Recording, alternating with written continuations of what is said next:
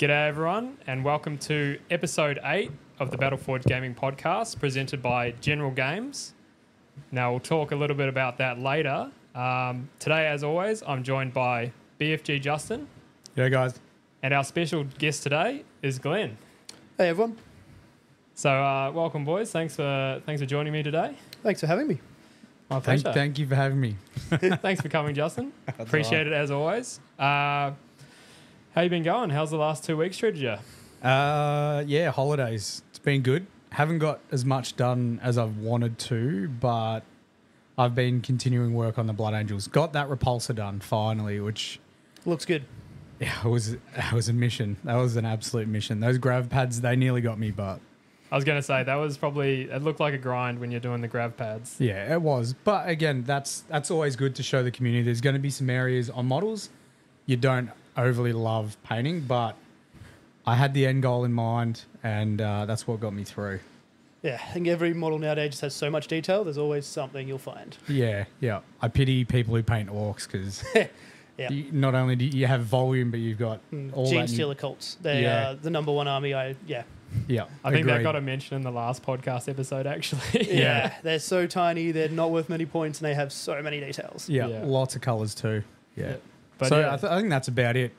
I haven't managed to do any more work on the White Scar tutorial, but I did put a lot of work in the before holidays. So, and we've got a tutorial in the wings anyway with the Death Watch. So, how's your hobby been, Mike? You done any? No, not at all. I've been building a patio, so that's how my holiday's gone. Just more work, digging holes and concreting. Yeah. Which you were nice enough to help me out with today. That day, man, so warm, so Yeah. many holes, so much concrete, Yeah, a lot of work. it's rough. Yeah. I much prefer a hobby, to be honest. Yeah. Feel that. And Glenn, thank you so much for joining us. This is our first time getting you on the podcast. How have you been? I've been good. I've been doing a bit of building. I have done some painting, but that was to my deck as well. So I've been working on the house. So not much mini painting. But have been doing a bit of building at least to get ready for some painting. So Fantastic. What army are you painting? Building, sorry. So I'm what you would call in a hobby, the old term was a hobby butterfly. So I like to jump around to like 5 projects at a time. So in the last few days, I built some Khorne Berserkers. I was working on some characters for Cities of Sigmar, some of their new models. And what was the other thing? Something else in there as well. Here's some terrain the other day. So a bit of everything. Yeah, and you're probably helped by that in the fact that you actually work at a hobby store. Yes. So access to models might be a little bit easier than your average person. Yeah, it is, which is good, but also it's risky because when you see models there every day, it's pretty tempting just to like when a new model comes in, just to grab it and change your projects around. So Yeah, that would be very dangerous for projects, wouldn't it? dangerous for the wallet. Are any of the new stuff for a specific project at all, like tournament or anything like that? There's a few little ones. I was actually going to go up to CanCon in a few weeks. Initially, I'd end up not be able to make it just from work commitments, but there's a few other friends who are going up still. Yeah. So they're all going to play the 40k casual event. Most of them are pretty new 40k players, so they've been playing less than 3 months. So I was putting together a few lists to kind of give them some practice games. It's just a casual event, so they're meant to be kind of sillier lists, so just some, basic ones for that, 1,500 points. But the next thing for me will probably be Arc. Yeah. I know they've been announcing a lot of stuff. I was actually chatting to Dan, the organizer, the other day, about some of the different things going on there. So I'll probably be going to that. Probably go for Age of Sigmar, I'd say, but we'll see. It'll probably change by then. Yeah. It's still a few months away. Yeah. Arc sounds like it's just going to be huge. Yeah. Like just from what they were essentially just being like one of the larger 40k tournaments in Australia to now having a painting competition, Age of Sigmar. We had Kieran on. He was talking about the Zone Mortalis for Heresy. so Infinity as well now. They're doing that. So, crazy. I used to work with Dan, who actually organises Arc now. I won't say too much, but he has some big plans over the next few years. I think he wants it to be the next big Australian tournament, rivaling CanCon and those other big ones. So Well, keep an eye on that over the next few years. Maybe we'll have to get Dan on and he can tell us himself.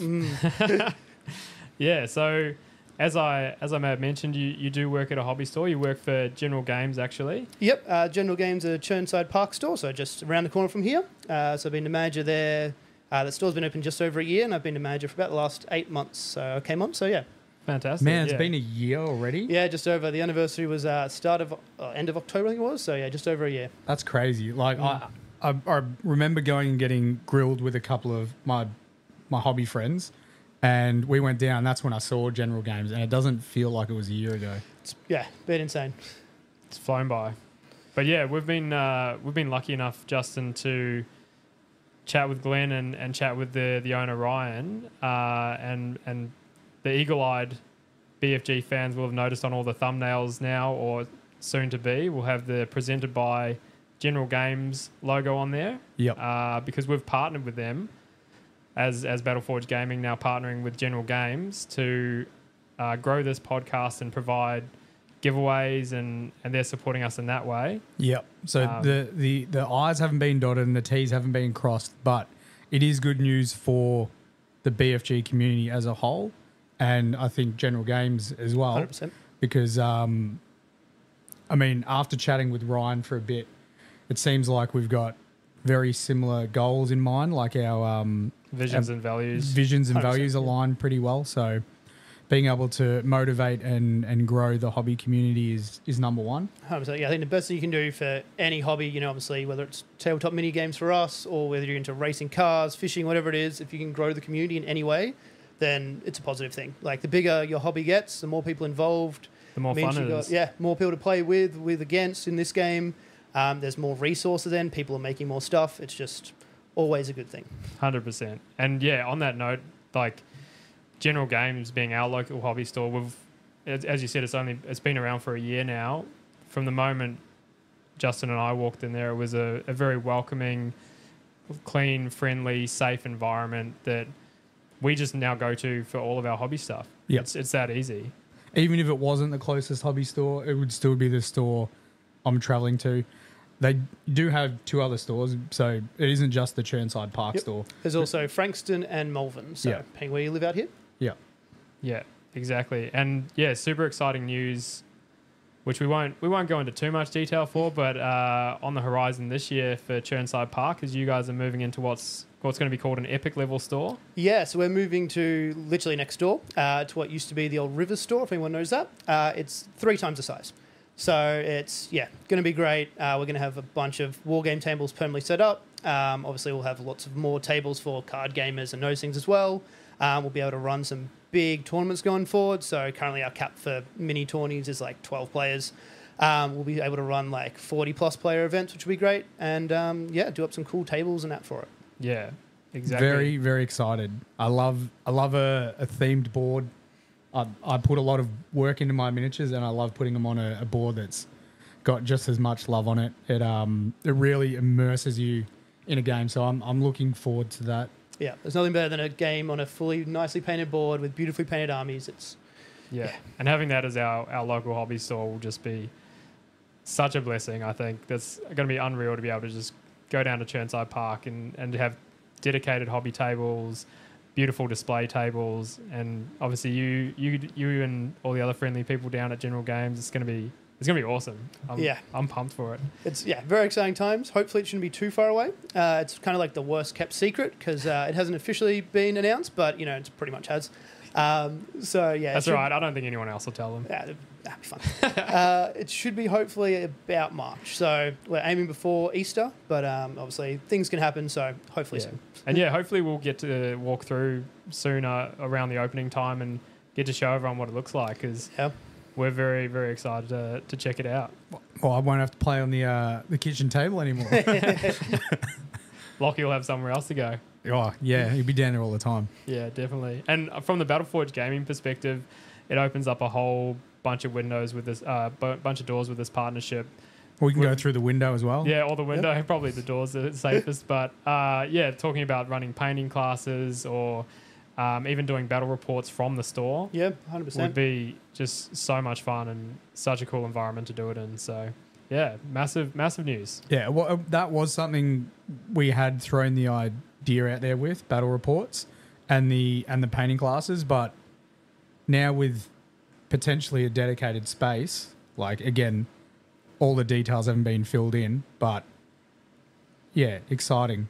Not having to personally paint some tables up. Yeah, I love painting terrain, but it's a pain to store. So being able to just paint stuff, take it down to the store and leave it there is... Yeah, I was running out of room in the house anyway, let alone having to like paint up 3 or 4 boards and then be like, where do I keep all this? Yeah. So that pretty much covers it for our latest announcement. It's probably a good time for me to mention for those... We might just touch on, because we haven't got all the details sorted yet, we are sorting out links for our community to be able to be directed to the website for General Games. That's going to be the best way to support both General Games and Battleforge Gaming. We'll let you guys know more once we've got it all sorted. I do have a link in our link tree for General Games website. So you can click on that, and that'll be the best way to support. Yeah, and you'll find those links popping up all across the Battleforge Gaming socials, whether it's your personal your BFG Instagram, the Battleforge Gaming podcast Instagram, TikTok, and YouTube. The website. Yeah, the Battleforge Gaming website. You guys are all over it. Yeah. Yep. Yeah, we love the social media. I mean, you got to do it, don't you? You got to do it. Yeah, it'd be a pretty quiet podcast if we didn't do it. But yeah, so yeah, those will be the links you can use to go to General Games, which will be fantastic because hopefully we can grow with the store and really have a really tight knit core community. Yep. The big thing I'm hoping store. for is that it's not just our Victorian community. Hopefully it's the Australia-wide that would like to support General Games. You can get your stuff shipped. Obviously, you get pretty excited when it comes to pre-orders and stuff like that. But yeah, if you're willing to wait with the shipping times, that'd be cool if people could just... Yeah, and obviously as we grow as well, we'll be running obviously larger tournaments. So chance people if come from interstate and that once we start building up the prestige for them. So start running some both casual narrative and some more competitive events for you guys. So, and that's got to be the highlight for me for chatting to you and Ryan as well. It's just such a community focused store. Like you guys truly understand that without the community, the store wouldn't succeed. Yeah. And that's such a great mindset to have. And it's like instantly the first thing Ryan wanted to talk about us was the area he was going to have for the hobby tables and the gaming tables, and that just shows where the priorities are, which is really nice to see. Yeah, it's definitely a passion. Obviously, when I'll chat about kind of my background, but like I've done Warhammer a long time. Ryan's also been doing a long time. We've both worked for GW in the days, so it's something we are passionate about still. So yeah, fantastic. That was a perfect segue. You segued yourself. Yeah, I didn't even mean to. Yeah. So now the reason we're all really here is you, Glen. So, how long have you been hobbying for? It makes me feel old. It's been about 20 years now. So I started when I was just a kid in like early high school. One of my mates from school came over to my house one day. He'd been around to the shops, Chadstone Shopping Centre it was back in the day when it was still inside there. And he showed me these models that were Space Marines, and I had no idea what they were, but I thought they were the coolest thing in the world. Ended up going down to the store, did the whole intro thing there, bought a box of Khorne Berserkers, which were the same models up until a few months ago. Weren't they? Oh my God. I was maybe one of the only people who was sad to see them leave because I just had nostalgia for them. But yeah, so that was that was the first models you bought? First models I ever bought were the box of the 8-man box of Khorne Berserkers that were on the shelf for years. So why is it always someone's friend introduces them to the hobby? We've yet to speak to someone who was like, I found it by myself and I introduced all my friends to it. Yeah, I think Alex might have been that way, but yeah, I was secondhand hobby. Mark introduced me basically. Yeah, definitely. From working at game stores, you see it. It's usually one person finds out, they just tell all their friends, they bring them all in, and you get a whole new group of people. So yeah, that's cool. There you go. So yeah, Khorne Berserkers. Khorne Berserkers. So yeah, I would have been probably 12, 14 at the time. Had no idea how to paint. I'm sure they'd be horrible if I look back on them now, but you still have some of the original stuff, or were you like me and got rid of it? I don't have them. I do have my oldest model I still own is the Dwarf Leader from the Battle for Skull Pass, which is an old Fantasy Star set, which I actually painted up when I applied to work for Games Workshop, which was a few years later. One of my first kind of full-time jobs. Applied for Games Workshop after annoying them for a job for a few years. And they, said, paint up a model, bring it down, do a little interview. So I paint up, the dwarf character from Skull Pass, and I still have him floating around. So it's a cool little nostalgia piece I hold on to. That is awesome. Here's my resume. Yeah, pretty much. It was like, here's a paper resume. They don't even bother looking at it.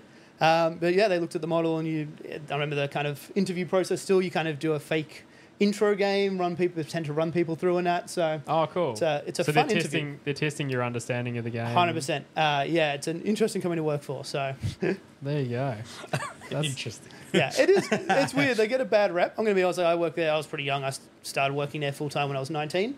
I worked there for about 6 years. I was pretty young. Maybe I was naive, but it was a great company to work for back then. So you do all your day was doing hobbies. So can't ask for something much better, really. Did you, when you got those Corn Berserkers, were you painting them up to play your mate? Basically, was that pretty much at the time? Like, to be honest, didn't really know too much about the game. We kind of played a bit. This would have been probably 3rd edition, I think it would have been, maybe 4th. But we kind of didn't know the rules too much. We didn't want to go out and buy books. We just wanted to play the game. So we kind of did an intro game. I think we ended up making up most of the rules ourselves. It would have been a horrible mess. People still do that now. 100%. At tournaments. I've seen it. They make their stuff up. It's great.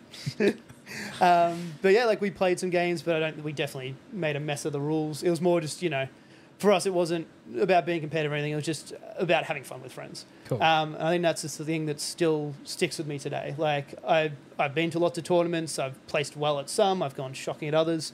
I've won a few painting awards, different things. But at the end of the day, it's the fun of just hanging out, chatting with like-minded people. So, 100%. Like, not too dissimilar to what we're doing right now. 100%. Yeah. But the social aspect, that's what it's about. Especially as you get older, I think, when it's harder to, chat to people. Having a hobby where you can just sit there and talk and, paint at the same time or play a game as well, it's just great. So, yeah, fantastic. And then, so you obviously continued the hobby from that point? Obviously started when I was about 14, played kind of pretty consistently, or collected at least, bought lots of models, painted them shockingly, played the odd game here or there, continued doing that, had a few friends I kind of met throughout it, kind of went into later high school, I was able to do a bit more, kind of did it for probably about 5 years, and, finished school, did a few bits, like some casual jobs, came time to get, a full-time job, and I thought, what better place to go than Games Workshop? I knew all the staff. I went there pretty frequently. Ended up chatting to them. They were looking at the time. Ended up working at the Melbourne store, what used to be in Melbourne Central. Started there kind of about 2009-ish when I would have been about 19. So wow. Yeah. That's awesome. So, you fell in love with the hobby that much that you're like, 100%. If I'm going to have to work somewhere every day, why not where I spend all my time? Jump all the way, deep hole, jump all the way in. So yeah. That's fantastic. Did you find prior to working for Games Workshop that you were so involved in the hobby anyway that you were just naturally growing a group of hobbyists around you? A little bit. I found for me personally, it was a bit hard for me to get to places. So I couldn't go to really clubs. I'd go to the store, but mainly just to play games. I didn't really. I didn't really go to play many games. I do the odd event, but. It was very casual. I mainly just did it with friends at my house or their house. Yeah. I wasn't super involved with the community kind of aspect. It wasn't really till I started working for Games Workshop that I got a bit more involved, started going to tournaments and really getting involved in the community and clubs and that kind of thing. Yeah, nice one. And then when you got into Games Workshop, did that change your perspective on the hobby at all? Being right in the centre of it? It does a bit. When you're doing it every day, obviously you can get, you love it, it's awesome. You can get a bit burnt out sometimes and, talking about it all the time. But I think most people coming in are also excited. So it kind of keeps your energy up. You can feed off that. 100%. That excitement. And it was a bit different back then. Now, obviously, Games Workshop's gone to kind of the one-man stores, at least in Australia. So you kind of, I don't know if I'd like to work there now where you're spending a lot of time by yourself. Back then, there was always a few people on. They were busy. These were in, shopping centre days. So it was always busy. I remember back in Chadstone during Christmas, there'd be days where you'd run 40 different kids through an intro game of how to play it. So it kept you always, excited and passionate about the hobby. And back then as well, there was also you had to do a lot of painting for the store. So we had what was called back then with black boxes. So then they just do a release once a month. It's not the weekly releases you see now. It's a bit more chill. So once a month you get this black box, just a cardboard box, which would have all the new releases in. So you'd pretty much have to crack it open and paint all these models. So it was great because you got to paint all the new stuff. If you weren't overly interested in new stuff, it wasn't as exciting. Yeah. And obviously you had some pretty hard deadlines, but it was still painting models. You're still having fun. So Yeah, that's cool. Did doing that part of the job, painting the black boxes, did that take away from your own hobby, or were you still motivated to do your own stuff? It definitely it goes in ebbs and flows. So if I had an event on or something like that where I was excited for, I'd still be keen. Sometimes, especially if there was a big release like starter sets, were usually the killer part. Obviously, they had lots of models in. Yeah. I remember when I think it was a Battle of Skull Pass came out of one of those old fancy ones. There was 110 models in this box. So that takes a while to get through, and those can certainly burn you out a bit. But yeah, as I said, back then, because you had a few staff, you could break it up a bit. And Yeah, it wasn't a one-man store having to paint. Yeah, it was a bit of a different feel back then. So the Leviathan box. Yeah, doing them solos, a whole different thing. So, but it definitely gets you quick at painting as well. So you kind of learn before speed paints were a thing like that, you kind of had to learn how to speed paint. So how to just do quick highlights on models. How to get them to a good playable standard, make them look kind of box art like as quick as possible. So yeah, was that eye-opening for you, that style of it was painting? I was not a great painter before I started. Like I said, back then there was no one doing it professionally. You didn't really have YouTubers who spend 12 hours a day painting that you could watch and learn from. So if you want to learn, you had to just do it yourself. You had White Dwarf had their little guides, but they were hit or miss. And even the paints themselves, back when I started, the Citadel range was about the only range of paints you could get. Yeah, and they had 80 paints. And the quality varied. Yeah, 100%. I grew up with the old inks, the shiny ones that were had the black lids, and even some of the old ones are white screw top lids that, you put that on a model and just make it shiny. Yeah. It wouldn't really do anything. Yeah. So compared to now where it's just so easy to paint, with contrast and all the speedways, airbrushing's everywhere now. You can knock up an army in a weekend now, whereas back then you had to do it, the basic way of, put a base coat down, wash it, panel it, highlight it, and it's just a slow process. So, and a lot of the paints were just thin, so you'd have to do lots of coats. So, Mike's just... I'm just this is just describing Justin's process to the T. I was and even there weren't many brands of paint around. It was just Citadel. You could maybe find a bit of Tamiya stuff, but they were hard. That was about it. So now if you don't like a Citadel paint, you can go and find a Vallejo paint. Yeah. Or, an So army many. painter, or there's 20 different ones, So you can always find a paint you need now. Whereas back then it was just, that was what you had, especially painting stuff for the store. You could only use the Games Workshop paint, obviously. So trying to paint it to their standard with their tools and all that could definitely be tricky sometimes. Yeah. But you definitely improved my painting. It's why I'm now a pretty competent painter is definitely having to paint every day. You get good. So yeah. I guess you get used to that quantity of painting as well, I guess. Yes. So you would have such a high level, you wouldn't particularly. I couldn't imagine you getting overwhelmed after dealing with something like that. No, it was interesting. I went to a Horus Heresy tournament 3 months ago. Could absolutely smash it. Went horrible, but had an army. I painted Imperial Fist army, and I painted the army in about a week. And I mean, don't want to brag or anything. It looked decent. It's pretty quick and easy. It's using airbrush and contrast paints over zenithols and that. But got a lot of compliments for it. And I think the thing was I looked at it as just a single kind of model almost. I went, I had 40 odd guys, but I kind of sort of went, cool, I'll just batch paint them. And I'm used to doing that style where I can knock out 10 Marines is fine. I'm not going to paint a single model one at a time.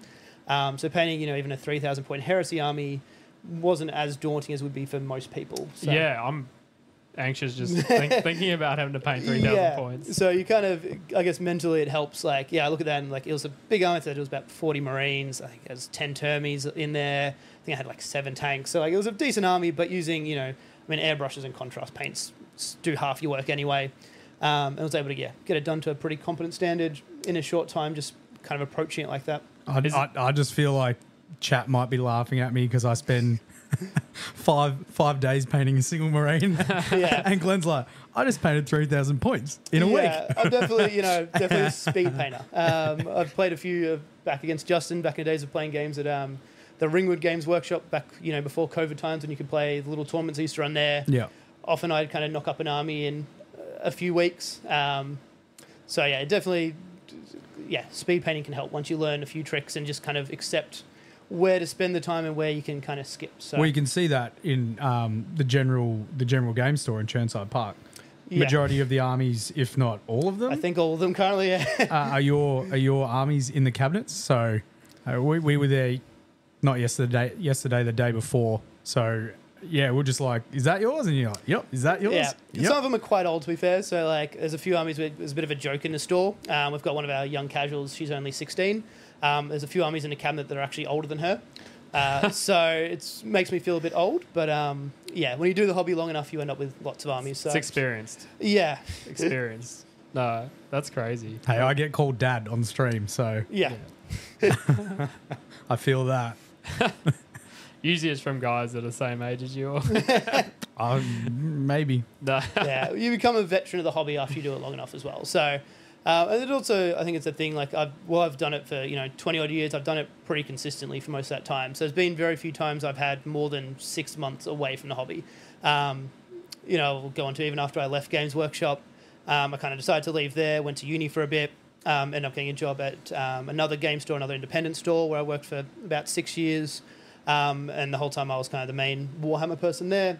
So again, painting stuff for them and doing all that and kind of being heavily involved still in the community. So it's, pretty much for the last, majority of the last 20 years, I've been pretty actively involved throughout it. So, Which is pretty amazing when you think about it, to be that consistent with the hobby for that amount of time is pretty unheard of, because obviously life, like Juddy's mentioned before in previous episodes, life can really get in the way, and the hobby's often the first thing to go.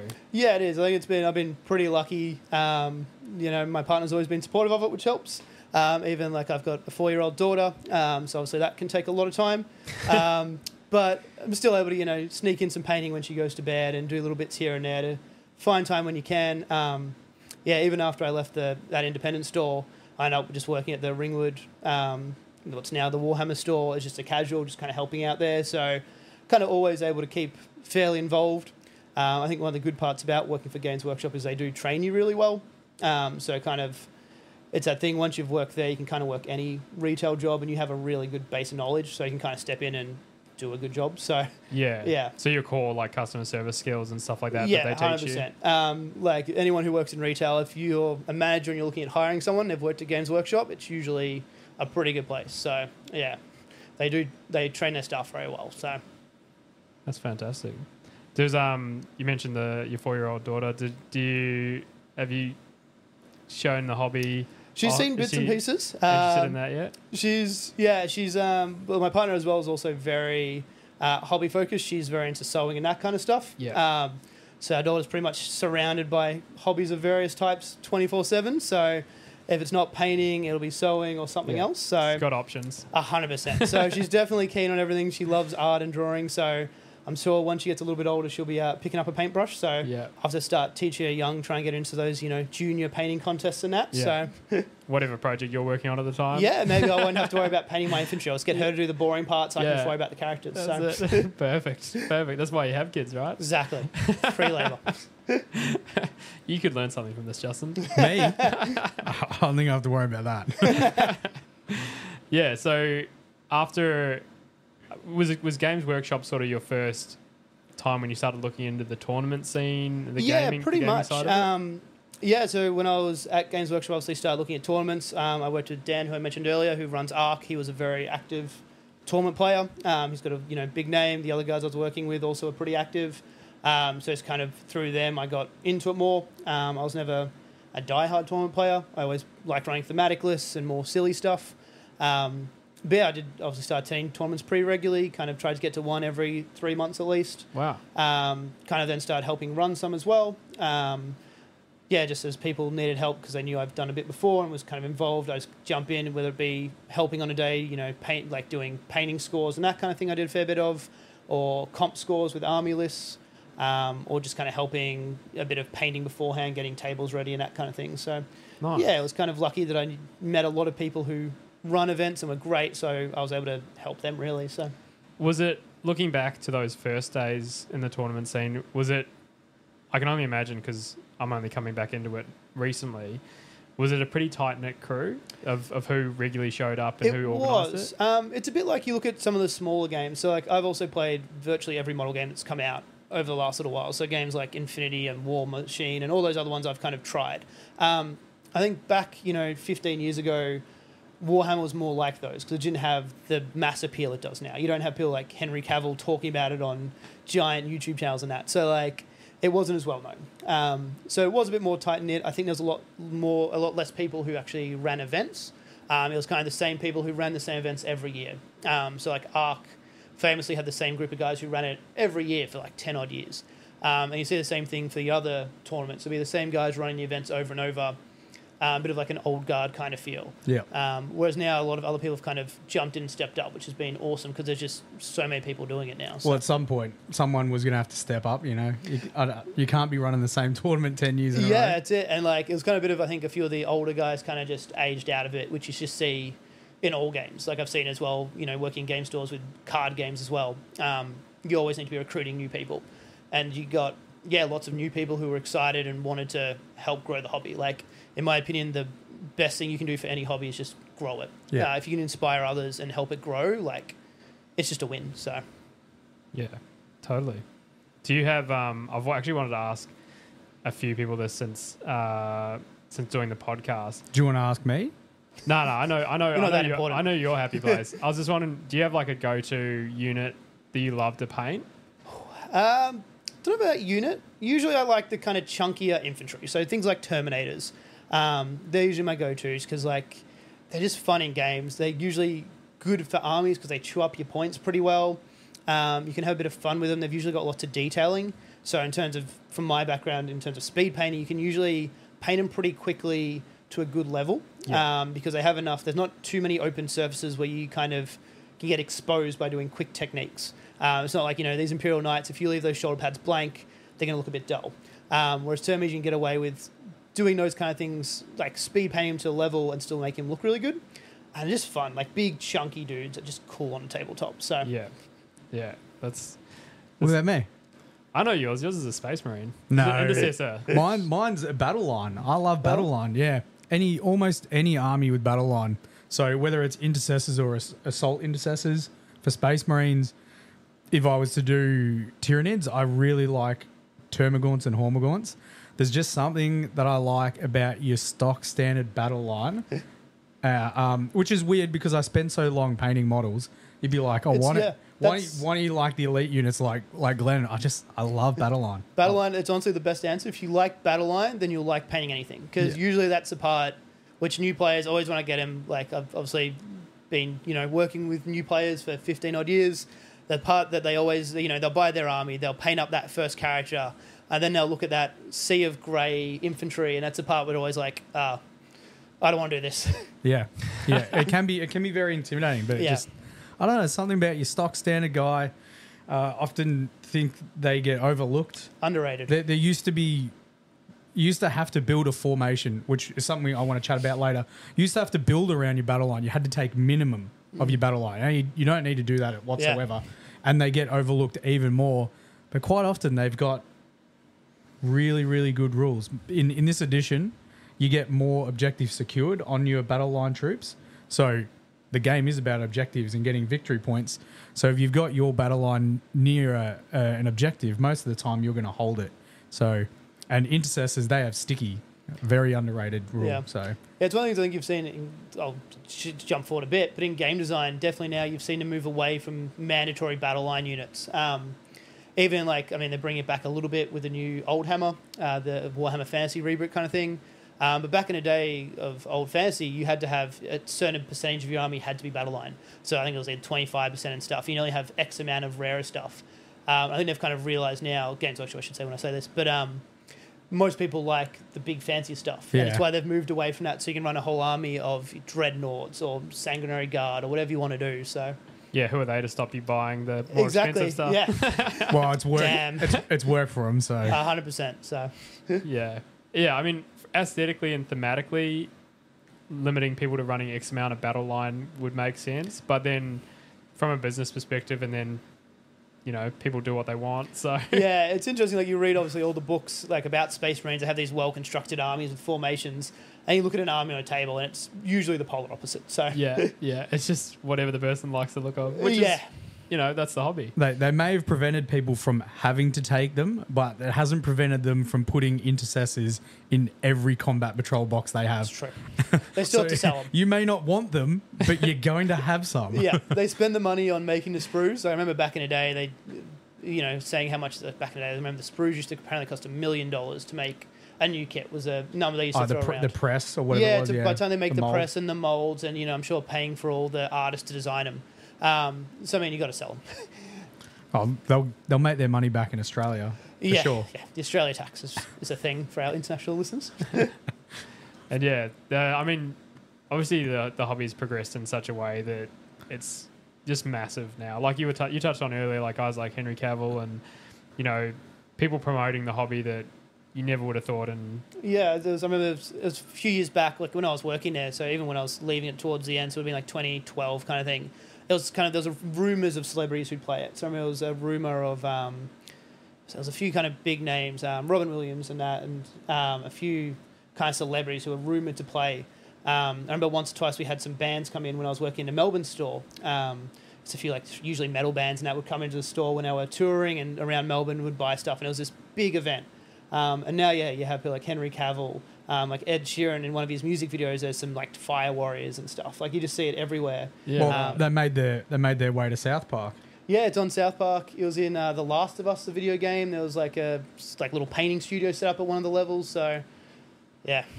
Must have missed that. I've played that game. That's so good. Yeah, it's a little Easter egg nod in there. So. That's awesome. It's sort of only just the beginning too, because I feel like once Henry Cavill, and we're chatting about it a lot. So Henry, if you do hear this podcast, by all means, get in contact with us. Once that series or movie or whatever it is going to be on Amazon gets released and it starts to get pushed to the public, not just hobbyists themselves, because like it's getting funded fairly well. So you imagine it's going to be a quality series. That is just going to increase how many people come into the hobby, because it's something that we've seen more and more, I guess, with pop culture, comics. Marvel movies became the thing. People went to see Marvel movies that weren't into comics at all when they were younger. But now all of a sudden, Marvel's cool, DC's cool. And now it's not that far off where Warhammer is going to be considered cool. Yeah. You look at things like, The Witcher or Game of Thrones, how huge they are. Yeah. And also the Warhammer video game. So, Total War's huge. The new Space Marine game. It's going to be massive. That's going to be nuts. Yeah. That's probably a good time to talk about Another segue. They just keep coming. Yeah, it's super smooth. How the hobby has changed since you first started, because you're one of our few guests that's been around it for so long, which is super impressive. The sort of customers and things you'd have coming now, do you find that it's really, you've got guys that are... You're dancing around this a little bit, aren't you? I'm trying to think, because I'm doesn't just want to do a spicy comment. No. It's not that. It was more just like, is it more of a mainstream hobby now? Like the people you're coming in... Varied? Yeah, I don't think it's actually... I think the ratio is actually pretty similar. Yeah. So you'll see the same ratios of, young kids playing older guys. It'll be the same kind of ratios. It's just more. Obviously there are some more veterans now because people have just grown up with it. So people who, started playing when they were teenagers or in their 20s are now older and they've got kids, they're starting to get them in. But it's still, you'll still see, those older guys, there'll still be kids. I think it's still a pretty wide variety of people. So I don't think the demographic has changed that much. Yeah. I think a lot more people know about it. So again, working in independent game stores, we get a lot of people coming in, for games like Magic, the card game Magic Gathering or Pokemon, those kind of things. Back in the day, they'd walk past the Warhammer aisle and they'd be like, what's this? Whereas now they'll come in for their card games, guys who've never, played or seen Warhammer, but they'll at least know what it is. They'll walk past and be like, Space Marines. Yeah. They'll know what they are. Yeah. So it's just, I think that's the main thing. But I think demographically it's not that different, at least in the areas that I've scene, so in Melbourne. So it's more about quantity as opposed to who's buying the 100%. the stuff. And like I said, there's more tournaments, and the tournaments are just bigger. So like, in Australia we'll get 200 plus player tournaments. ARC's 200 players. Age of Sigma at CanCon they hit 220 odd players and sell out in like a day. So you'll just see those huge numbered events, and just people desperate, especially. I mean, I think the bigger factor has probably been COVID over the last few years. Once that ended, I think COVID saw a real boom in people painting, and then now it's ended, you're seeing a real boom in people wanting to play events. They want to get out there and do things now. And looking back at those first tournaments you're involved in, what sort of numbers would you think? Back then, if you got 40 people, you'd be pretty happy. 60 would be huge. So, and now, like I said, that Heresy event I played in a few months back, like Heresy is a smaller game system. It had, I think it was 40-ish people, but that sold out in 2 hours. Yeah, so it's getting 40 easily. Yeah, it's not even trying. Like, if it had a larger venue and, obviously more time and resource for the TOs, they could have got 60 people, and still sold out in 24 hours. Yeah, which is, I guess for you looking back, that's like unheard of back then. Yeah, you'd see a few like ones that would sell out, but these wouldn't be that quick. And you see just the amount of tournaments as well. Like even a lot of game stores now, like obviously we're going to a larger space so we can run more tournaments. You just see other, independent stores as well who run events, and just kind of things like leagues and that as well. The ones that don't have as much room, you'll see leagues or things like that where they can use the smaller play space but keep it going. So like our Melbourne store run a lot of leagues and they'll get 40 plus people in the league. They don't have the room for that many people, but when you stagnate it out over a few days, they're able to do it. So yeah, and has that changed? Like, were the first independent stores you're at, were they still running leagues and tournaments? You generally see it. So I mean, Melbourne's there wasn't that demand for it, or mainly pickup games. Yeah, I mean, there was a lot more pickup games. A lot of stores back then just didn't have the room or the tables. I mean, it's so much easier now to make a table of terrain. There's better terrain out there, and 3D printing obviously also helps. So a lot of places just didn't have the terrain or the room, whereas it's kind of become a bigger thing now. So I feel like social media's probably played a large part in that. It's easier to just get in contact with a group of people. We just make a Discord, like the Battleforge Gaming Discord, and you can just get a group together that it's easy to just message and be like, yo, it's my league game this weekend. Someone want to meet up? Yep. Whereas it used to be a lot harder. Yeah. It's like even since Facebook, like just being able to be like message a friend and be like, hey, let's go to that local store. Back when I was a kid, if I wanted to have a game at a Games Workshop, I'd have to call my friend, try and organise it. You'd have to talk to the store to make sure there was room. It was a lot more effort. So yeah. It's definitely the social media side of things obviously has grown the hobby as well. I mean, you see it, you have people on your TikTok coming in and they may have, like you said, they may have heard of Warhammer now, but then they actually get to see someone actually doing it live in front of them. The fantastic thing about when I do my lives is, and I take it as a compliment, is when I get people in that haven't seen it before and then they hang around in stream. Yeah. And then they come back to another stream. So amazing. It's it is the type of hobby where if you've never seen it before, it can grab your interest pretty damn fast. It's pretty different. Yeah.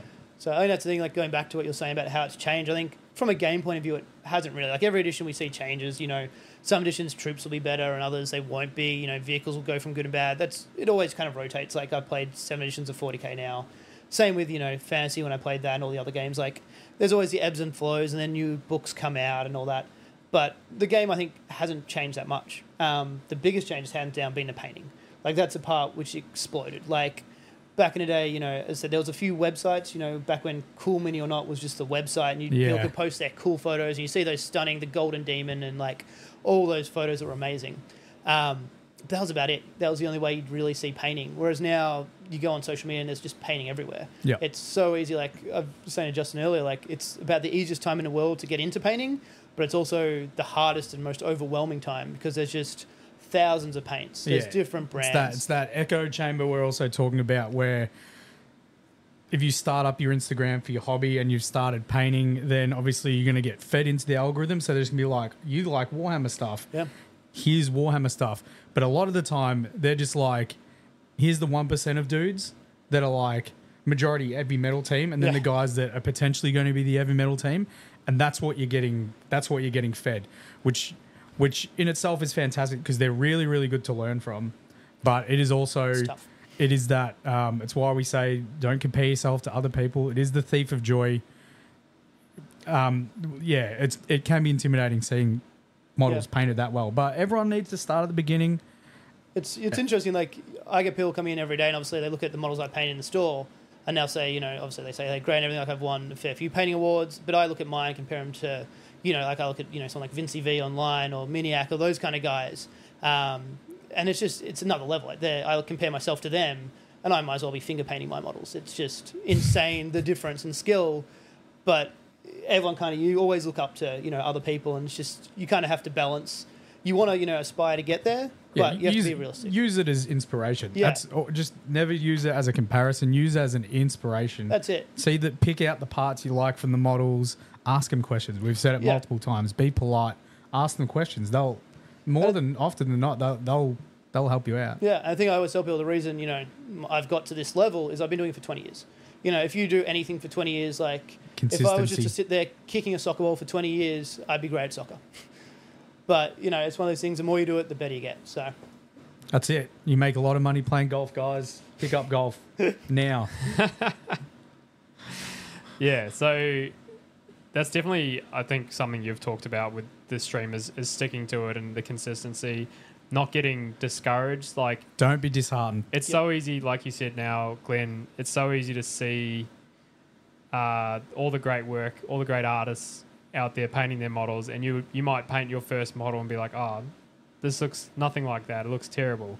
But you don't see that 20 years that Glenn's put in to get where he's at. Exactly. All you see is the model that's on Instagram of that fantastic painter. Yeah. You don't see all the models they painted before that. And then, quite often than not, some pretty shoddy models early on. There's a lot of, even I'll still paint models today where I'll try something new and it'll just turn out awful. Like, I've actually recently trying to get into bust painting. So something I'm trying to challenge myself to do is look at doing crimson brush, which is kind of like another painting contest we have in Australia. And it's part of CanCon? Yeah, just part of CanCon, and now coming down for ARC as well. The other guys doing the painting stuff at ARC. And a lot of the work is bust painting, because obviously bust, you've got the larger size. And a lot of the skills I'm pretty competent at just don't scale well to bust. You can't get away doing tricks like dry brushing out. Like, if you're wet blending slightly off, it just looks really obvious. And it almost feels like starting again. It's one of those it's been really fun for me because I almost feel like a beginner again. I've been watching, intro to bust painting videos.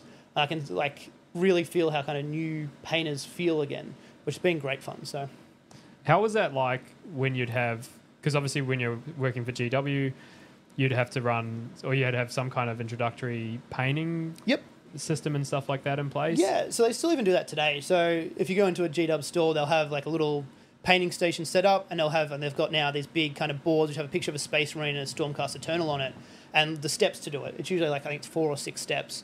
And it goes through from doing your base coat, doing a wash. I think they may have highlighting on there now. It's the real kind of the things you start with, you want to start learning when you're starting to paint. So, it's they know what they're doing at this point. So they know how to teach people how to paint. You look at the old Duncan videos, they're very formulaic, but they work and they're good for those new players. So yeah, and what was it like? Like, how were the responses from the customers, like the kids and the people coming in? It's great. It's one of my favorite parts of hobby is like teaching new people. Even like other hobbies I do, I always just love teaching new people and getting them involved. So like, even now, general games in the school holidays, we always run little learn to paint sessions for the kids. It's one of my favorite things to do every few months because you get to impart your skills and what I've done and see these new players, these new painters, and like even from the start of their model to the end of it. So you'll start by getting them to paint the whole model blue or green, whatever they want to do. And they always start by missing parts. It's always the same parts around the ankles. But by the end, you'll get them to do the eyes, and they always, when you go, all right, you're going to paint the eye, they always get a bit intimidated. You can see in their face just be like, I can't do that. But then you'll get them to do it, and they'll get a bit everywhere. That's fine. You'll get them to clean it up, and they'll look at it at the end with just like joy and like from where they started, half an hour earlier, they'll never think they could actually achieve that result. But, in half an hour, you can learn something like that. So it's just great fun to do. So Have you stumbled across like a little Darren Latham? Is there one? Is there one been and you just been like, hang on? There's been a few. There's been a few where I've just taught them, and like I'm like, at this point they could be teaching me. Like it's just they'll have it all down. They'll be like, oh, we'll get you to do the eyes, and they'll nail it. They won't get any paint on the arm or anything. It's like, all right, you're done. You go buy your army. You know, here's a flyer for Golden Demon. Go into that. You get them from time to time. So, yeah. I'd be interested to see. It'd be funny to see them, like, progress in the hobby. I'd love Because to, I'm yeah. assuming they're probably, like, 12, 13-year-olds. Usually we get a few older ones, but usually they're the ones, like, we see, you know, the 12-year-old who'll pull out that, they'll, you know, you get them through the armor trim on the Space Marine shoulder pad, and they'll perfectly nail it, and they'll work out how to hold the brush, you know, you hold it sideways, not straight on, like, all those little tricks that take most people years, they'll be picking up. And you're always excited to see where they can kind of go, so. It'd be funny to see them when they're, like, 21, Yeah. if they continue it. It's interesting because, like, there's a lot of, in the last 5-10 years, there's a lot of sports and hobbies that have really blown up with kids starting at a young age, and there's so many resources out there for them to learn that hobby at a young age. By the time they get to our age, the level's just next It's going to be tier. amazing. Yeah. So yeah, it'll happen to Warhammer as well. Like, there's going to be a generation of kids coming up. It's happening now. There's a guy on Instagram that I follow. I think it's Jacob Paints. I think he's 22. Yeah. He might as well work for heavy metal. Like, it's insane. Yeah, I remember seeing, I think it was a YouTube video of one of the big YouTubers. They got a bunch of commission stuff painted, and one of them's done by, this young kid, and it looks stunning. And it's just like, back in the day, I remember there was a kind of running joke back when I worked at Games Workshop, you know, in the 2010s kind of time. They'd always look at, like, Spain to where the hobby's going to go next. They were always, like, ahead of the curve. Yeah. Where's that? Spain? Europeans. Yeah, European, in particular Spain. Like, all the Spanish painters, they were just always just kind of, like, a little bit ahead of the curve. Like, they started doing the, like, source lighting before the rest of the world did. And now, like, you know, you look at these young kids and they're going to be the future of the hobby. Like, you just see them with all the resources at their fingertips, how far they're going to take the hobbies. Going to be amazing to see. Yeah. It's going to be tough out there. Yeah. Yeah, it's a bit of a running joke I have with one of my friends. I've got a Golden Demon from a long time ago. It was a bronze in a staff category, so it means absolutely nothing. But it's a joke, if I, you know, enter those kind of models now, you'd get laughed at. Like, models that I painted back then that I could enter into a Golden Demon and get, you know, looked at. If you enter them now, it's just, you wouldn't even get a chance. Like, People the think level of you're crazy. painting has just come so far that it's something else. Like, even you look at some of the stunning Golden Demons from 15 years ago, and, like, that's just your average entry now. It's just stunning. So I remember Justin talking about the box art from 10, 15 years ago, and just Dark Vengeance. yeah.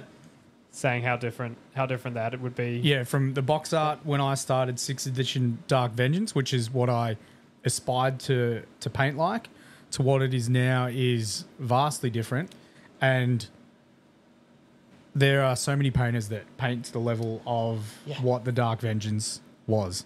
And, you know, it's not something I thought I would ever get to that point. Like, I knew I wanted to improve as a hobbyist and I was going to put in the work to paint, but I didn't know what my ceiling was as a hobbyist, as a painter. So I exceeded what the Dark Vengeance box was in terms of quality. So it's just one of those things, that intimidation factor, once you get over it and get a little bit of confidence just to try some stuff, you don't know what you're capable of doing until 100%. you attempt it. Yeah, and just those, try different models too. Just try different things. Like, if you're feeling a bit burnt out painting one style, pick up a random model you'd never paint and just do something way out there. And, like, it doesn't really matter if you ruin it. Just try it and you'll learn something. You might find techniques you're better at. Obviously, 100%. my bread and butter is my edge highlights for Space Marines, so I focus on them. I don't tend to go towards the organic orcs or Tyranids too much because I know what I'm comfortable with and what my skills, I guess, are strongest. So, yeah, I found that when I was playing at Games Workshop for their stuff, it was a very box art style. So it was your base coat, wash, highlights, all that. Whereas nowadays I paint very differently. I do a lot more dirty paint jobs. I use lots of effects and that kind of thing. And you'll find you might end up just changing the way you paint because you prefer painting as well. Like, it might not be that you're great at it, but you might be quicker. You might just enjoy it more. So, yeah, that's probably a great find point to find touch your on. style. There's so many different styles now to do the hobby, and you don't have to stick with one. There's probably a myriad of friggin' names that I wouldn't even know, but yeah, grim dark, like heavy metal. Make your own style. Yeah, There's people out there making their own style. Like, you see it on Instagram. Christian's paint studio, I think, the king of textures. Like, he does a lot of lines on and he picks models that suit it. So he's got like Kurnoth Hunters. He does a lot of like timber lining on. Dave Colwell with his like micro dotting on his stuff. So there's people out there developing their own style as well. It's not just like the existing styles. Doesn't mean you can't make your own style and be known for that style. Well, I mean, the master of it was Blanche. Like, he was the one who, when everyone else was doing clean styles, he was the one who went out and did these bizarre paint schemes that were just using weird scratchy effects. And like, obviously the guy was a stunning artist and did some incredible stuff, but like, it wasn't seen. And, you know, if he entered one of those models into a painting contest, it would have been kind of laughed at. But like, it was such a cool, unique style that it became loved, and like people started copying it and doing these really messy, out there styles that looked like nothing people had seen. And he became, you know, a cult hero because of it. So Yeah, definitely. That's the beautiful part about this hobby with the art side of things. It does have that subjectiveness to it. It is so like beauty is in the eye of the beholder type of thing. There is no right or wrong. Yeah. There is your hobby, and if people tell you how to do your own hobby, like, I'm not going to swear on stream, but tell them where to go. Honestly, if you want help to paint a certain way, that's fantastic. Ask people. But if someone is literally coming to you and saying you're doing this wrong, you're not. Yep. You're doing it the way you want to do it. If you're putting chapter icons where a codex doesn't put chapter icons, that is fine. That is your hobby. Enjoy your hobby. 100%. But you see it a lot, again, from an old memory, a young kid we used to have who came in when I was working at the Ringwood Warhammer store for a bit, who had he was playing a Catachan army back when they had rules in a day, and his version of Sly Marbo, because he didn't have a model at the time, he just had a Catachan arm sticking up through what he glued a rhino just turret, well, one of the little holes on the top, hatch, that's the word, onto a base, and just had a Catachan arm sticking out of it.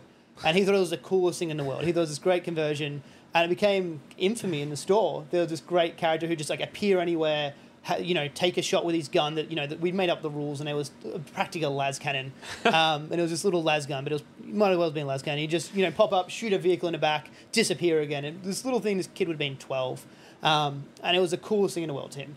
And they're the things you love to see. So That's sick. I'll look out for that in 11th edition. yeah, he'd probably in his 30s now, that kid. So hopefully he still has it. Look out for Sly Marbo. He's got some good rules. He's got some good rules. Yeah, that's so we've probably touched on it a bit now, but how has like Warhammer? You said it hasn't changed a whole lot. Like, it's still the same game, but how have the editions changed over the years that you've been playing? Do you think is it still like? Has the gaming system changed? It changes like a lot and not a lot at the same time. It's going to be like, there's always changes. Like, one army will go from being the top army, tanks will be the meta this edition. Then next edition will be infantry. So for that's a good example. I mean, the thing is, Games Workshop's a company. Yep. And they need to sell models, right? So in order to sell the same models to the person that's already got those models, it can be as simple as being the battle cannon on the Lehman Russ is no longer the go-to weapon. It's now that, I think it's the Eradicator or something. Like, it can be as simple as changing a weapon enabled to change what the meta is in certain armies. 100%. And it's not just Games Workshop as well. As someone who's played lots of games, you say the same thing in every game. Yeah. And there's editions people love and hate, and always when a new edition gets announced, there's a bunch of people who'll jump online and burn their armies, and the world's falling. And 2 months later, everyone loves the game. So even big changes, I mean, Age of Sigmar was probably the biggest one I've ever seen, where it went from the old fantasy to Age of Sigmar. Like, there was literally videos online of people burning their armies. Still, to this day, I cannot understand that. I get the frustration. Boggles my mind. This guy's getting 2 shout-outs on a podcast. He'll continue to get shout-outs. Nobody stopped people playing Warhammer Fantasy. Yep. They stopped supporting it as Games Workshop. Nobody said you could stop playing that game. Even to this day at CanCon, they do a lot of the smaller events. They still have an old Hammer event there. So even 5 years after it's been dead, they still have every year this tournament that's run and still gets people playing old editions. So we spoke about this a little bit when Kieran was on the show, and I did a little highlight reel of that clip talking about the guy burning his what do you have? The Dark Elves? Dark Elves, yeah, burning his Dark Elves. And the best comment I got on that video was The guy acted like Games Workshop sent a Black Ops team to his house to take his models off him. Yeah. Yeah. And here's the thing, right? If you don't like, because we've chat and we'll chat about this more in this podcast in terms of what you like and what you don't like about each edition.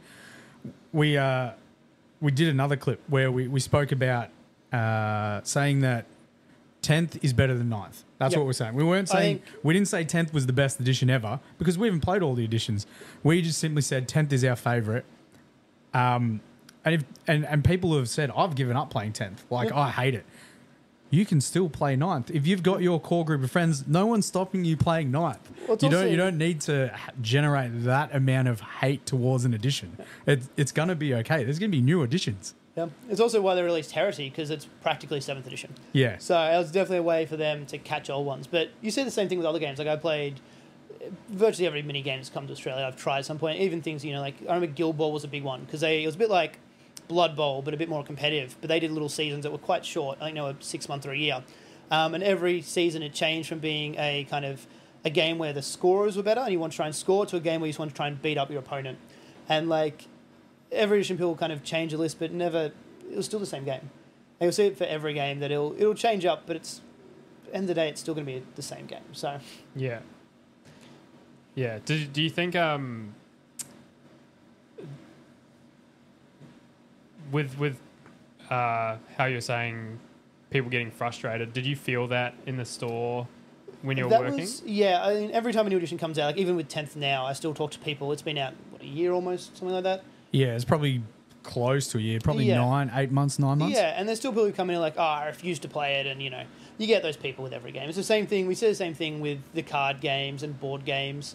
It always happens. But it's just... The thing with the card games, though, I suppose they still do it now. I played a little bit of Vanguard Card Fight Vanguard. Yep. The thing that was difficult about that game was they probably do it with a lot of other card games. I don't know. They make cards absolutely obsolete. You cannot play that card anymore. Yep. They are not doing that with Warhammer. No. They're upgrading stuff. So, yeah, your Tactical Marines, they're eventually going to get pushed to the wayside completely. They will go into Legends 100%, and it will just be Intercessors. You won't be able to pick Tactical Marines. If you want to play Tactical Marines, go play Heresy. But they're not making models obsolete. They're updating models to give them new models. The rules are still going to stay there. You could still play your Tactical Marines as Intercessors, arguably. If you most people aren't going to have an issue with that. So, it is quite humorous though, the amount of sheer steam coming from people's ears. Yeah, there's a big term in card games called power creep, and you get it as well in Warhammer. But by having new editions, it kind of resets power creep. And you see it in a lot of card games where they don't have rotations or any kind of restart, and it gets more and more ridiculous. And you end up, it makes it really hard for new players to get in. Like the complexity of the game goes through the roof, and it makes it, you just see the games end up just dying. Yeah. And instead, you see it with games like Warhammer, Dungeons and Dragons do the same thing as well, where they relaunch in a new edition. Yeah. And it makes it easier for people to get into, and kind of just a fresh start. And like you get a lot of people who don't like it because their list that was meta isn't meta anymore. They have to buy a new thing, a new weapon, whatever it is. But it's why Warhammer's still around after 10 years. If they just kept the first ed rules and just kept updating them and putting out new codexes and that, they wouldn't exist. It would, they wouldn't. Dead 10 years they just wouldn't be selling models. Well, you can't get a new player base that way. Yeah. You isolate people completely out of the hobby because how would someone like myself get in 10 years in when people have been building these lists for 10 years? I never played the old world, the fantasy, but the rumors are pretty strong that that's essentially what happened. It was extremely hard for new people to get into fantasy because of how complex it was. And the people had just been playing for so long that if you were new, it was very hard for you to get in to not only learn the rules, let alone play a game that you enjoyed because it was so difficult to learn. Yeah, so I was working for Games Workshop during the launch of the last edition of Fantasy, and I was working at the independent store during the changeover. And definitely the killer part of Fantasy, the complexity was insane. Trying to teach people how to wheel a movement tray, it's tough. And the other big thing was the price in Fantasy. When you have rank and file games, they just cost more. You need more models. Like an average army in 40k might be 30 models, whereas especially in the last editions of Fantasy, you had units that were 50. So having to buy those models and paint them was just another level of overwhelming. So yeah, between the complexity of that and just the overwhelmingness and the cost, that was kind of what ended up killing Fantasy pretty much. Have you had with the... But it's back. It's coming back. With the old world, have you had people already in store chatting about it with you? 100%. Yeah, there's definitely a lot of hype for it. I think it's a good move on their behalf to kind of relaunch it. And I think they've, like, a lot of people kind of upset how long they took. I think it's been a good amount of time personally, because I think Age of Sigmar is fully found its feet now. Like, it's a full game. We see, as I said, tournaments in Australia that see 200 players. So it's its own unique game. It's its own thing. You can now kind of relaunch Fantasy. It's had, enough time to breathe. There's enough time, I think, for the old people to kind of almost clear out and get some, flesh blood in there that are going to be excited for it and going to want it and going to push it and make it, a passion of theirs and grow it. So, well, it's like you said, the amount of time it disappeared. Now there's a whole new group of tabletop gamers, and all it takes is you to be a tabletop gamer to start to understand almost any other tabletop game you get involved in. So it is much easier for the newer. 100%. Yeah, once you learn it, and again, you see it in card games and other model games and board games. Like, once you kind of learn the key concepts, you can kind of explain. Like, I can explain a board game to someone in a minute. I can be like, it's an open drafting game, and most people who play board games will get the basic mechanics. Or you can explain card games terms like scrying, which is a magic term, but most games use now. A card game will understand that. And it's the same now, Warhammer's kind of created this thing where, people understand what weapon skill is, what ballistic skill, armor penetration, and you can use that in all your games, and it makes it easy to jump across. So, yeah. Yeah, so do you have a preference on what would be the easiest for someone to get into at this point? I'd probably say it's... For the last 5 years, I would have always said Fantasy, especially over... Age of Sigmar, I should say, especially over 9th edition 40k. I wasn't a big fan of 9th edition. For someone like me, who's a bit of a casual gamer, I said I can't play that often. It's quite overwhelming. Like, trying to, I write up a list and be like, all right, now I have to work out what stratagems I've got, what can I use, and there's so many. And I said, like, as I said earlier, I'm a hobby butterfly, so I have practically every 40k army there is, and like, I'll play one game with Sisters of Battle, the next I'll use Tyranids. And there's so much to remember from each one. So if you're not up to date with all their different rules. And when I only play a game every few months, it was just really tough. So I hardly played 9th. And I love 10th personally. Like, I've seen a real resurgence in it from a store point of view. We're getting a lot more players into it, which has been great. And I'd say now probably 10th, I reckon, could be easier than Age of Sigmar to get into now. So they're both similar. They're but very 10th, similar. Yeah, they're very similar. 10th might be easier. And there might be a little bit... The new Sigma adds a few extra rules and command phases and that. So I think 10th might be slightly easier to get into. So on that point, now I only started in 6, and you said you started maybe in 4th? Yeah, 3rd or 4th I would have started properly, yeah. If we might go through and list a few things you liked about each edition and stuff you didn't like. And then there might... Yeah, well, it'll be testing my memory too. And there might not be something you dislike about a specific edition at all. And keep in mind, like, I didn't play any... Well, I played maybe 2 games of 9th, but it's because I also, like Glen, did not like it. Yep. I might start... So in 6th edition, for me, it was a little bit more of a difficult edition for people to get into because there was so many rules in that core rule book. So examples would be, if you're an infantry, every infantry moves 6 inches. And unless you knew that, like, there was nothing on a data slate or anything telling you how far a unit moved. And like, it was almost flat across the board from memory. So like, if you were a walker, all walkers moved the same distance. Yeah, it was like keywords, and they all had the same special abilities, and yeah, 6 was a tough one. I think I really enjoyed 6. I was working for the company at the time, so like, I started working when 5th was out. 5th, I think, was probably my favourite edition. They were very similar, 5th and 6? 6 was more of a errata and a bit of a tweak, but the fundamentals were the same. So I think for me, 5th and 6th, I could just group together, really.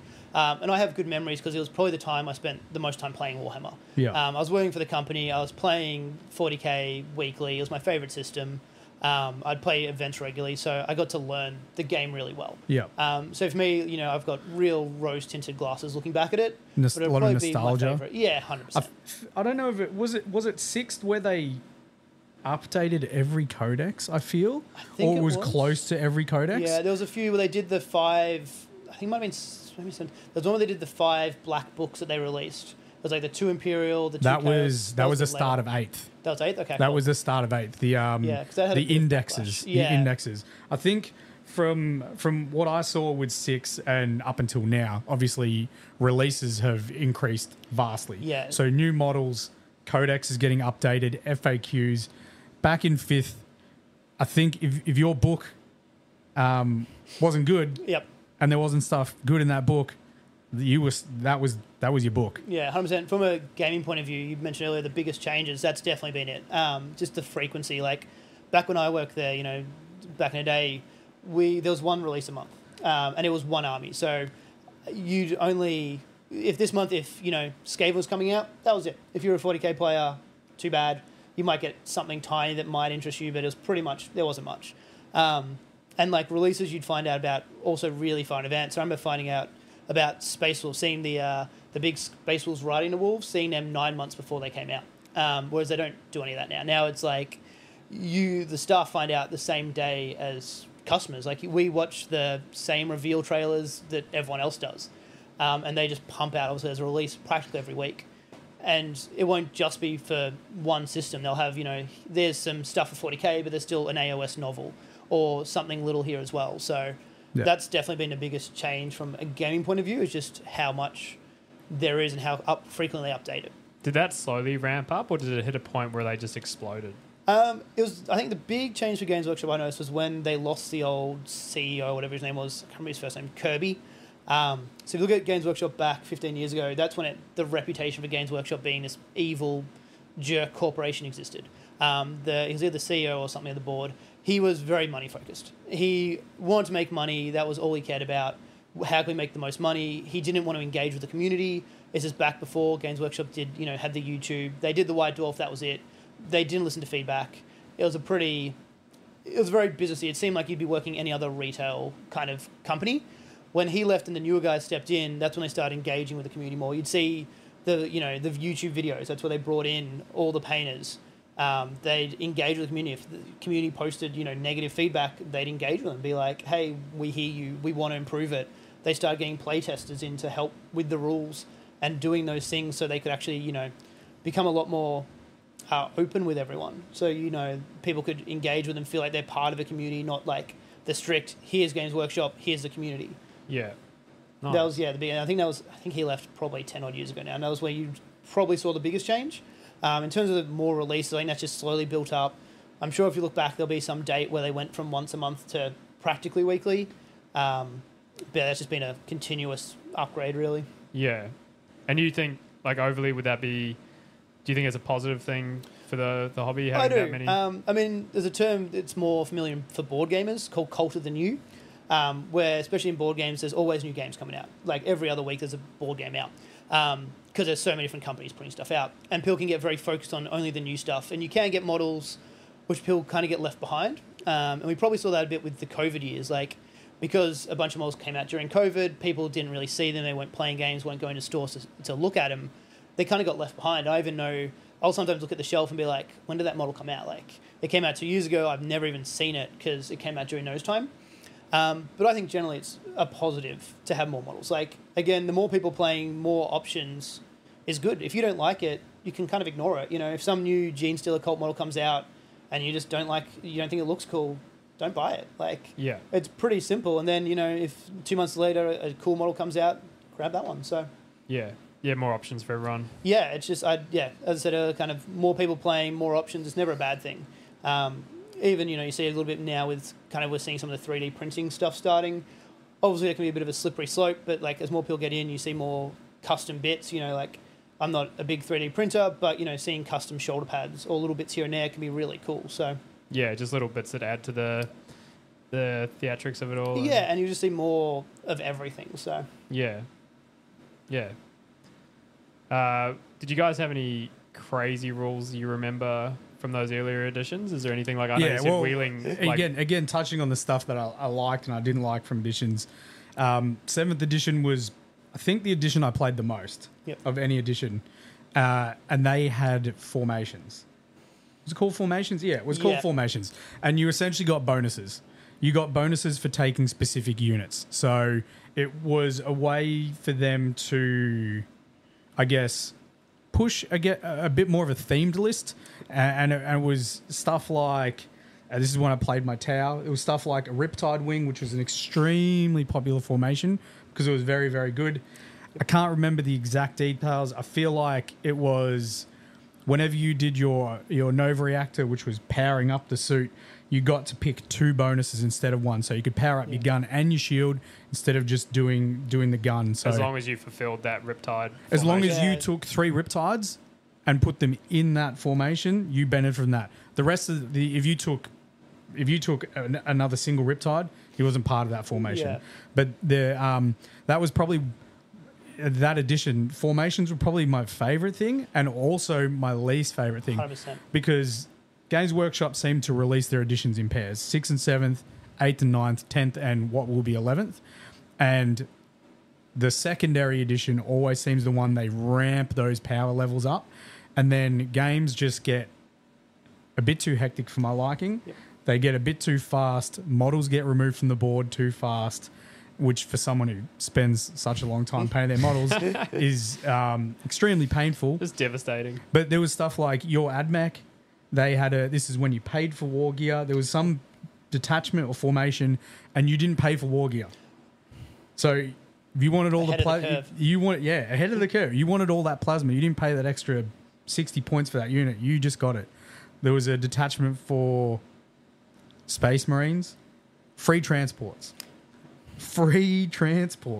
Like, it had to be a dedicated transport. It couldn't be a Land Raider, but it could be a bunch of Razorbacks with heavy bolters. It could be a bunch of drop pods. Yeah.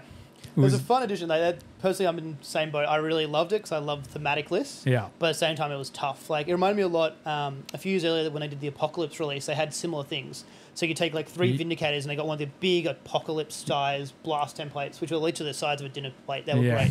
Like this, dude. They were great. One Massive. of the funnest things when you just see them, they look so... And the closer you were to the center, the more damage you took. They looked fake. And there was a giant flamer template that was like 8 inches long and 9. It looked fake, but it was great. And they did that for that, and it was really fun.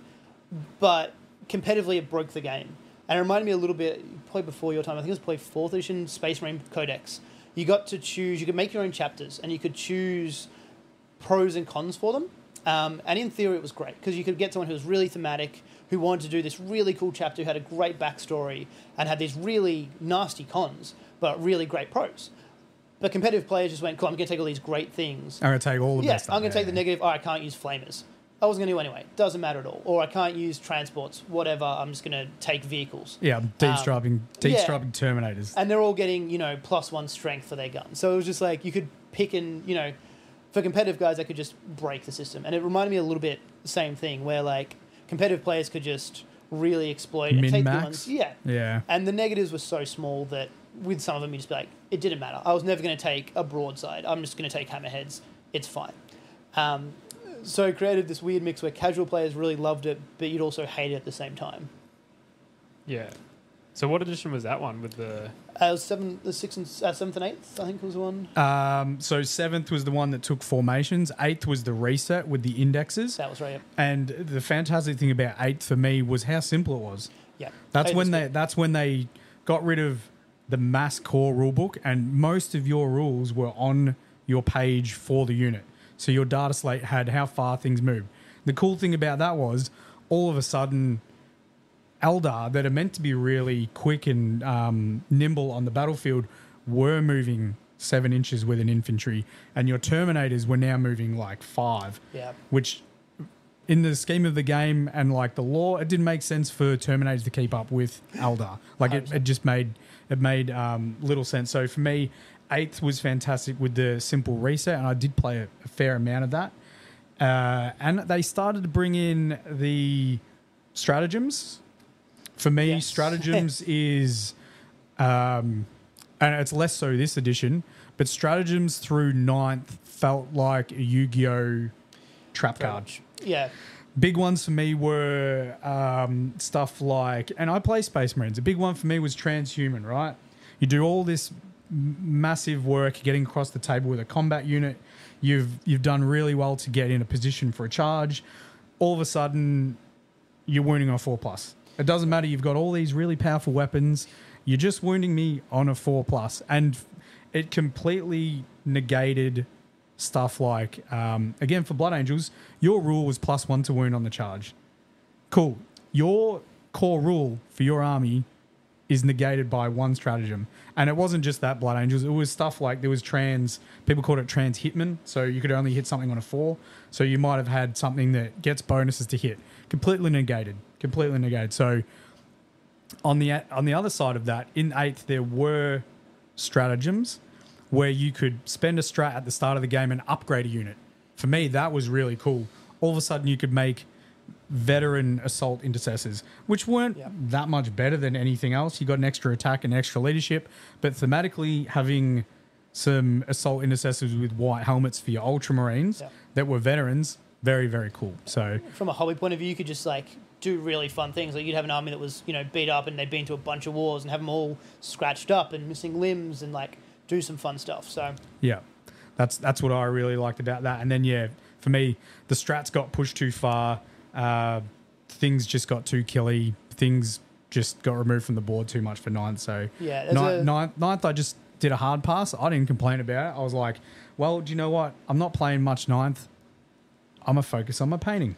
Yeah, I'd say editions only last 3 or 4 years nowadays, so it's not that long. But with stratagems, I think as a thing, obviously in a lot of board games, people really dislike, which is gotchas. So if you look at, there'll be a lot of people, as soon as you see that a board game has a gotcha style mechanic, they'll just ignore it. It's pretty much a time when you fall into a trap that you weren't aware of. So hidden information and stratagems are a really good example, because a new player, they're not going to know every stratagem. They'll walk their guys up, be like, all right, I'm ready for a fight, and then they'll get hit by the transhuman. Yeah. Or they'll see, a unit coming down a drop pod that they know aren't that scary and be like, oh, I won't worry about them. But then they'll pump a few stratagems on them, suddenly they're just wiping a unit and they're doing way more than what they should. Yeah. And I feel like there's a benefit to that, but it got pushed a little bit to the extreme for me. I do like strats. They've got a place in the game, like Red Rampage for Blood Angels. You can fall out of combat and recharge. There's cool stuff like that, but I feel like 11th edition, when it comes out, we'll start to ramp up again. And I guess I'm just going to have to deal with it, because if we're going to start trying to push more stuff for Battleforge Gaming, I'll just have to learn to roll with the punches. Yeah. With stratagems as well, one of the things I end up doing, especially with 9th, if I was teaching new players how to play, is I just ignore them. Because trying to teach a new player already, if they haven't played too many games, all the moving and the dice rolling, all these tables, trying to do stratagems is just a whole other thing. So I found with a lot of the games I played of 9th, we just ignored them. We just skipped them, or just used them for command point reroll, and that was all you could do with it. Keep it simple and do that, and it made it easier for new players. I'm sure diehard tournament players would have hated us, but Yeah. Oh, you got to get into the hobby somehow, though. Yeah. So with stratagems, the first edition they showed up was 8th. Yeah, they started bringing them in 8th. Yeah. And it did start out with very basic ones like Heroic Bravery. You didn't have to do a Battle Shock test. Some the rerolls CP reroll. Started out very basic, then it grew and grew and grew.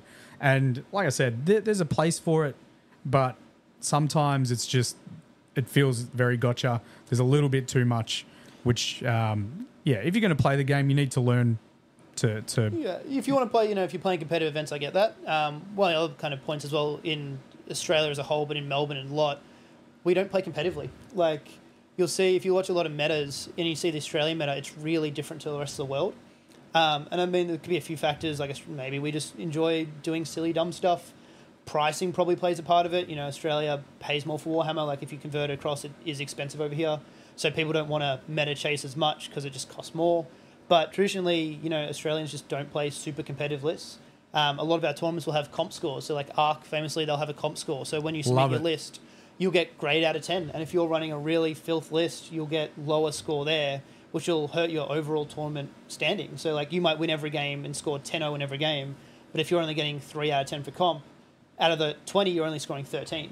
Where if you run a list that's, a 6 or a 7, a nice balanced list, and then win your games 8-0, you're going to place higher in the end. So it's something that's kind of a weird part of Australian hobby. So Yeah, I wonder if that is unique to the Australian hobby. If it'd be interesting, if we chat to some of the guys in Europe and stuff like that. Well, like you've spoken about it, again, Australia's got a slightly different meta, and we're known for it, and we're by no means bad at the hobby We've had whatsoever. players, Guys go to well. tournaments and they score very well, but they generally specialize at a specific army, and I think a lot of it does come down to that price point.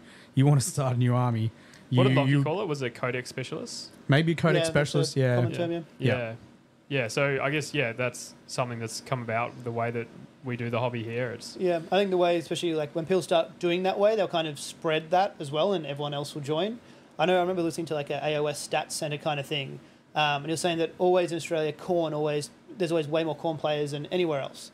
And for some reason, Australians just like corn. I know, it's like killing stuff, and we don't like thinking. So it's just a way. So makes sense to me. Yeah, that checks out. For me, we'll chat about 10th now, which I think is fantastic, and it goes together with how the hobby and where the hobby is going. So for me, 10th is absolutely fantastic with detachments. So we've only seen a few codexes so far. There's 4, I think: Space Marines, Tyranids, Necrons, Admech. Admech, yep. I think that's it. For me, what's really great about this is now you can paint Blood Angels and you can play them in a White Scar list. Yep. If you want bikes, you can take bikes and you get the benefits for that. So it's very clever by Games Workshop. They can sell more models that people wouldn't otherwise be buying. And there'll be people, because there's people all around the world, surprised, but there'll be people that are disappointed that there is that flexibility. For whatever reason, I don't know why. People just get grumpy over a lot of stuff. But I cannot see how it is a negative whatsoever to be able to play your chapter, your Forge World, your Hive Fleet, and take the models you want. So you don't need to take the battle line. You can take all the big bugs, and you can get all the big bug benefits for a specific hive. I think it'll be people that are like the people that are frustrated and outraged by that sort of stuff will be the ones that are potentially sticklers for the lore and things like that. But I think what they have to remember is, it's the gaming side of it is only half of the hobby. So if you're painting your army, you want to enjoy painting them. You want them aesthetically to be your type and feel. And if their rules, it seems like such a shame and such a waste if the rules of that army that you paint don't match the style of play that you want to do. Like, it seems so you're forcing someone down a lane based on paint choice. On that as well, I remember back in the day at Games Workshop, we used to have a thing called the hobby pie. So effectively the hobby was divided into 6 different parts. So like painting was one, gaming was one, converting, I think terrain was its own one, law, so like rules and that. It must have been, there was 6 parts anyway. And it was the thing was you want to you'll get people who appeal to different areas. Someone like we get customers who come and buy books from us. Every new release, they'll come and buy a novel. They've never touched the game, zero interest in painting. They just love the lore and the world. And you get people who just paint and just do that. And like that's a part is, those lore people can just do that. They can just read the novels. You can still make your list. If you want to run White Scars and only bikes, you can still do that. Yeah. But if you don't, then you have options. Yeah, exactly. And like we touched on earlier, like if the more options for people, the better it is for everyone. More people will play. The community will grow. The hobby will just get bigger and bigger. Yeah. Yep. And and with the community getting bigger and the hobby getting bigger, I think looking at the most recent reveals we've seen of the Dark Angels and what we've seen from Black Templars is just going to continue that. They're just starting to. You were talking about when was that point when they started to release more stuff? It looks like they're doing another bump with their stuff because they've arguably added units to a Dark Angel Codex that didn't need it. Right? They've added these companion models which look fantastic, but the Codex never needed them. You've got Blade Guard, you've got the Deathwing Knights, you've got a bunch of combat armies. All of a sudden, and it probably makes sense lore-wise, I don't know enough. All of a sudden, there's these cool as extra elite units coming out called companions, which only means good news for not only other Space Marine chapters, because they're bringing back some heresy units to 40k. Yep. So think about the smaller chapters like Salamanders that have nothing except 2 characters, I think. Yep. Think about them potentially getting some unique units, or the Imperial Fists. Yeah. But I think it's good for every other faction that's out there as well, because they seem to be doing lots of work on their sculpts. Yeah, even like the fact this, the last 2 weeks ago, the last week was they released 2 codexes and 2 Start collecting boxes at the same time. So that was something that generally they'll do, they'll be over 2 weeks in the past. So a sign they could be ramping up more releases. I know the Old World release coming out is a huge drop. So I think it's one of the biggest releases I've ever seen on release day. So they're not slowing down. Promising things in the hobby. Yeah, very exciting time. I know we say it. We probably say it every podcast. It's just We're going to keep saying it every podcast. If you don't like hearing it, then Yeah. it's a very exciting Earmuffs. time to be in the.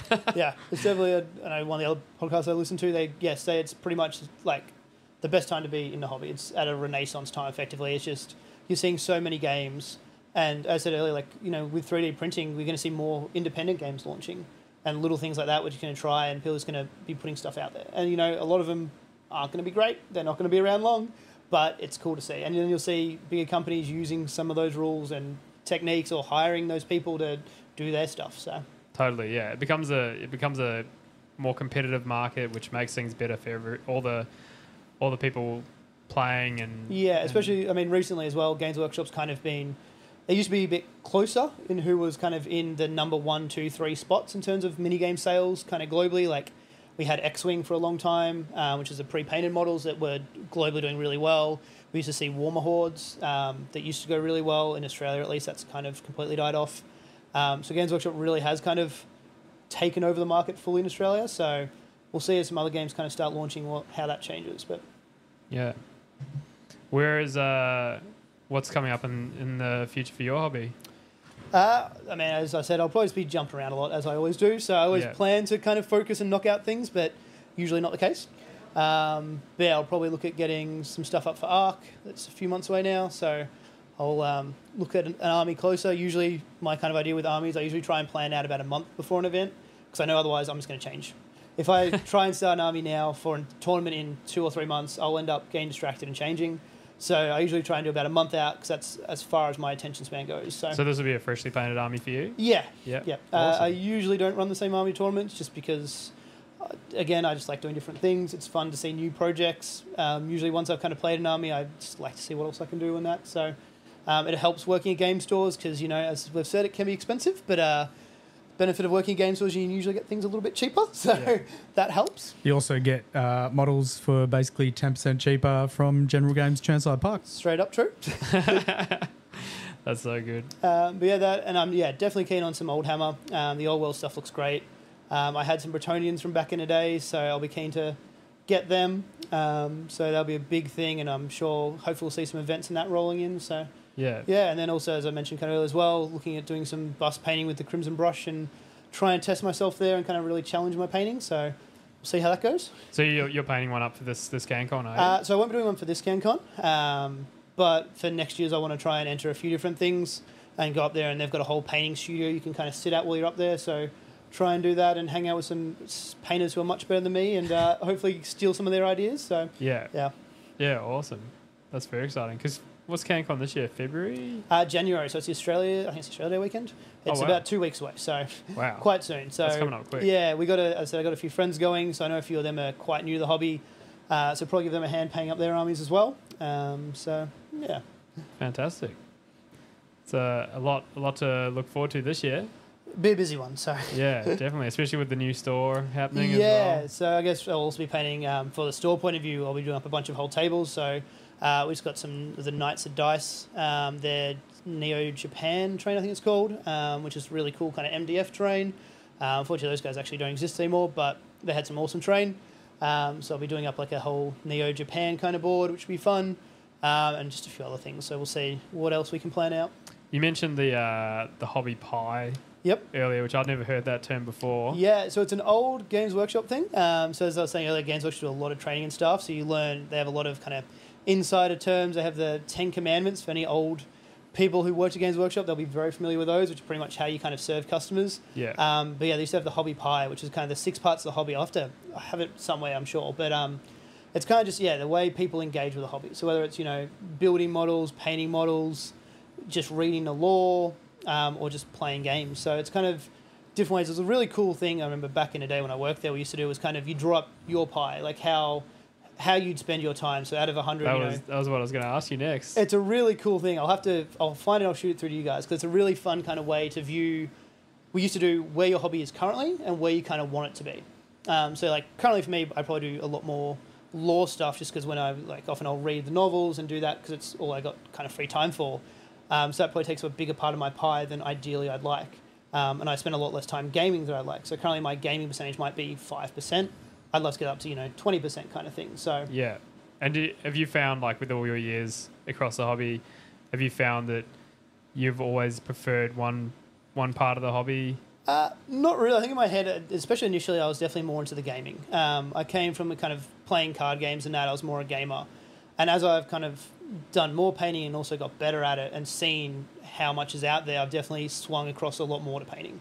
Like having guys just like yourselves who just paint up awesome stuff, it's just great for inspiration. So I'll see that, I'll be on Instagram scrolling through, see one of Justin's new models, and like that little bit of inspiration, be like, man, I should jump on and finish that army, or do something like try something new, and end up, loving painting a lot more than I used to. And also just due to time, with family constraints and that, I might have an hour at night, and it's not enough time to go play a game, but I can jump on and do a bit of painting. So yeah, it's definitely painting's become a lot larger area of my hobby pie. So yeah, fantastic. And I guess we see that every day with Justin's stream. Like a lot of people come across his work and they're like, inspired to pick up the brush and try test themselves a bit with their painting. Yeah, and I've said it like 4 times now, but like the one thing, one message I'd love to leave is if you can like inspire others, like it's only a good thing. If the hobby grows, you're going to see more people, you're going to make more friends, you're going to see, that little kid who's that stunning painter, he could be the next pro painter who's making videos and inspiring people. Yeah. And that's just, if you can, leave that kind of legacy on a hobby, even if you only do this hobby for 6 months, if you can inspire someone else and get them into it, it's awesome. And like so many of my friends I've met through the hobby.